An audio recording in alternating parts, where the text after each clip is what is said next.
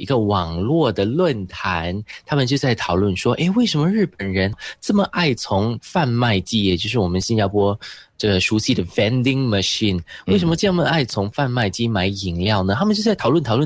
结果发现有2个关键。第一呢，就是可能日本的人力成本太高了，所以你要放一个人在那边卖饮料给你，倒不如你放一下机器在那边卖饮料。然后第二个关键呢，就是它的种类丰富，他们售卖的那个饮料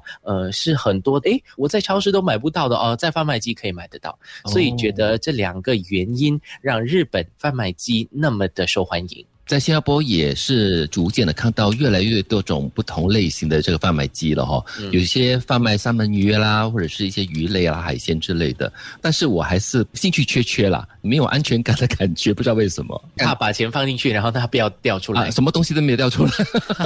其实我觉得在新加坡，因为我们地方很小，但是如果你在一个地方很大的地方，它没有办法开一间店在某一个比较就是荒郊的地方嘛，所以在像日本这样的一个地方的话呢，它就有很大的这样的一个需求，所以你看到很多的那旅游介绍呢，很多外国人到日本去的时候觉得很神奇。我记得我看过一集这个纪录片，然后呢那个主持人到了其中一个小郊区的时候呢，就看到贩卖机，然后他买咖啡，他说有咖啡，冬天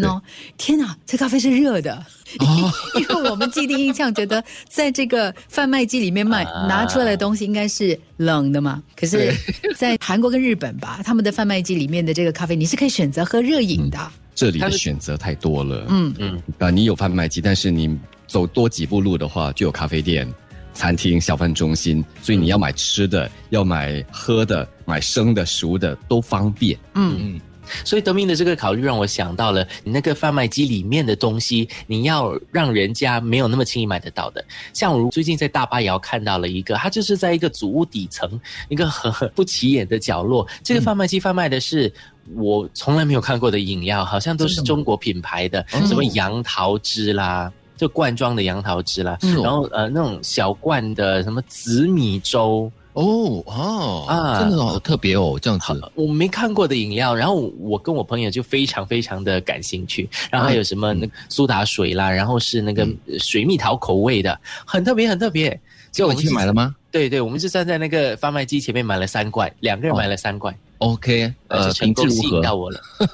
味道就蛮特别的咯，从来没有喝过的，我就觉得很新奇。另外一个或许大家对贩卖机有所却步的可能原因，就是对它的那个新鲜度。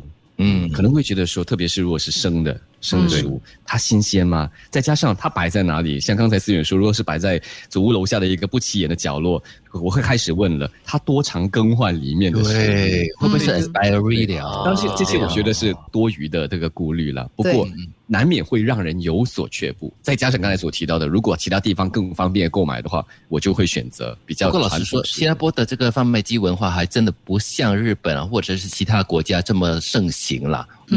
我用的最多的是贩卖机呢，最近就是拿口罩，其实也不是贩卖机啦，就是一个贩卖机的形式，拿口罩是比较方便的啦。对，其实它真的是带给我们很多生活上的方便了，而且刚刚我们讲到的这些，就是食物会不会过期啊，这一些，我觉得现在的这个生活文化的关系真的不一样了，而且现在的高科技啊，就是好像你可以在里面买 pizza， 你可以买熟食，其实这些对于可能要轮班工作的朋友来讲呢，是一个福音。我记得以前我工作的地方呢，加了一个卖那个三文治的贩卖机，哇，晚上的时间没有餐厅，要去买东西吃也很不方便，你可以吃到一个热的三文治，哇，你觉得这真的是天大的幸福，你知道吗？是。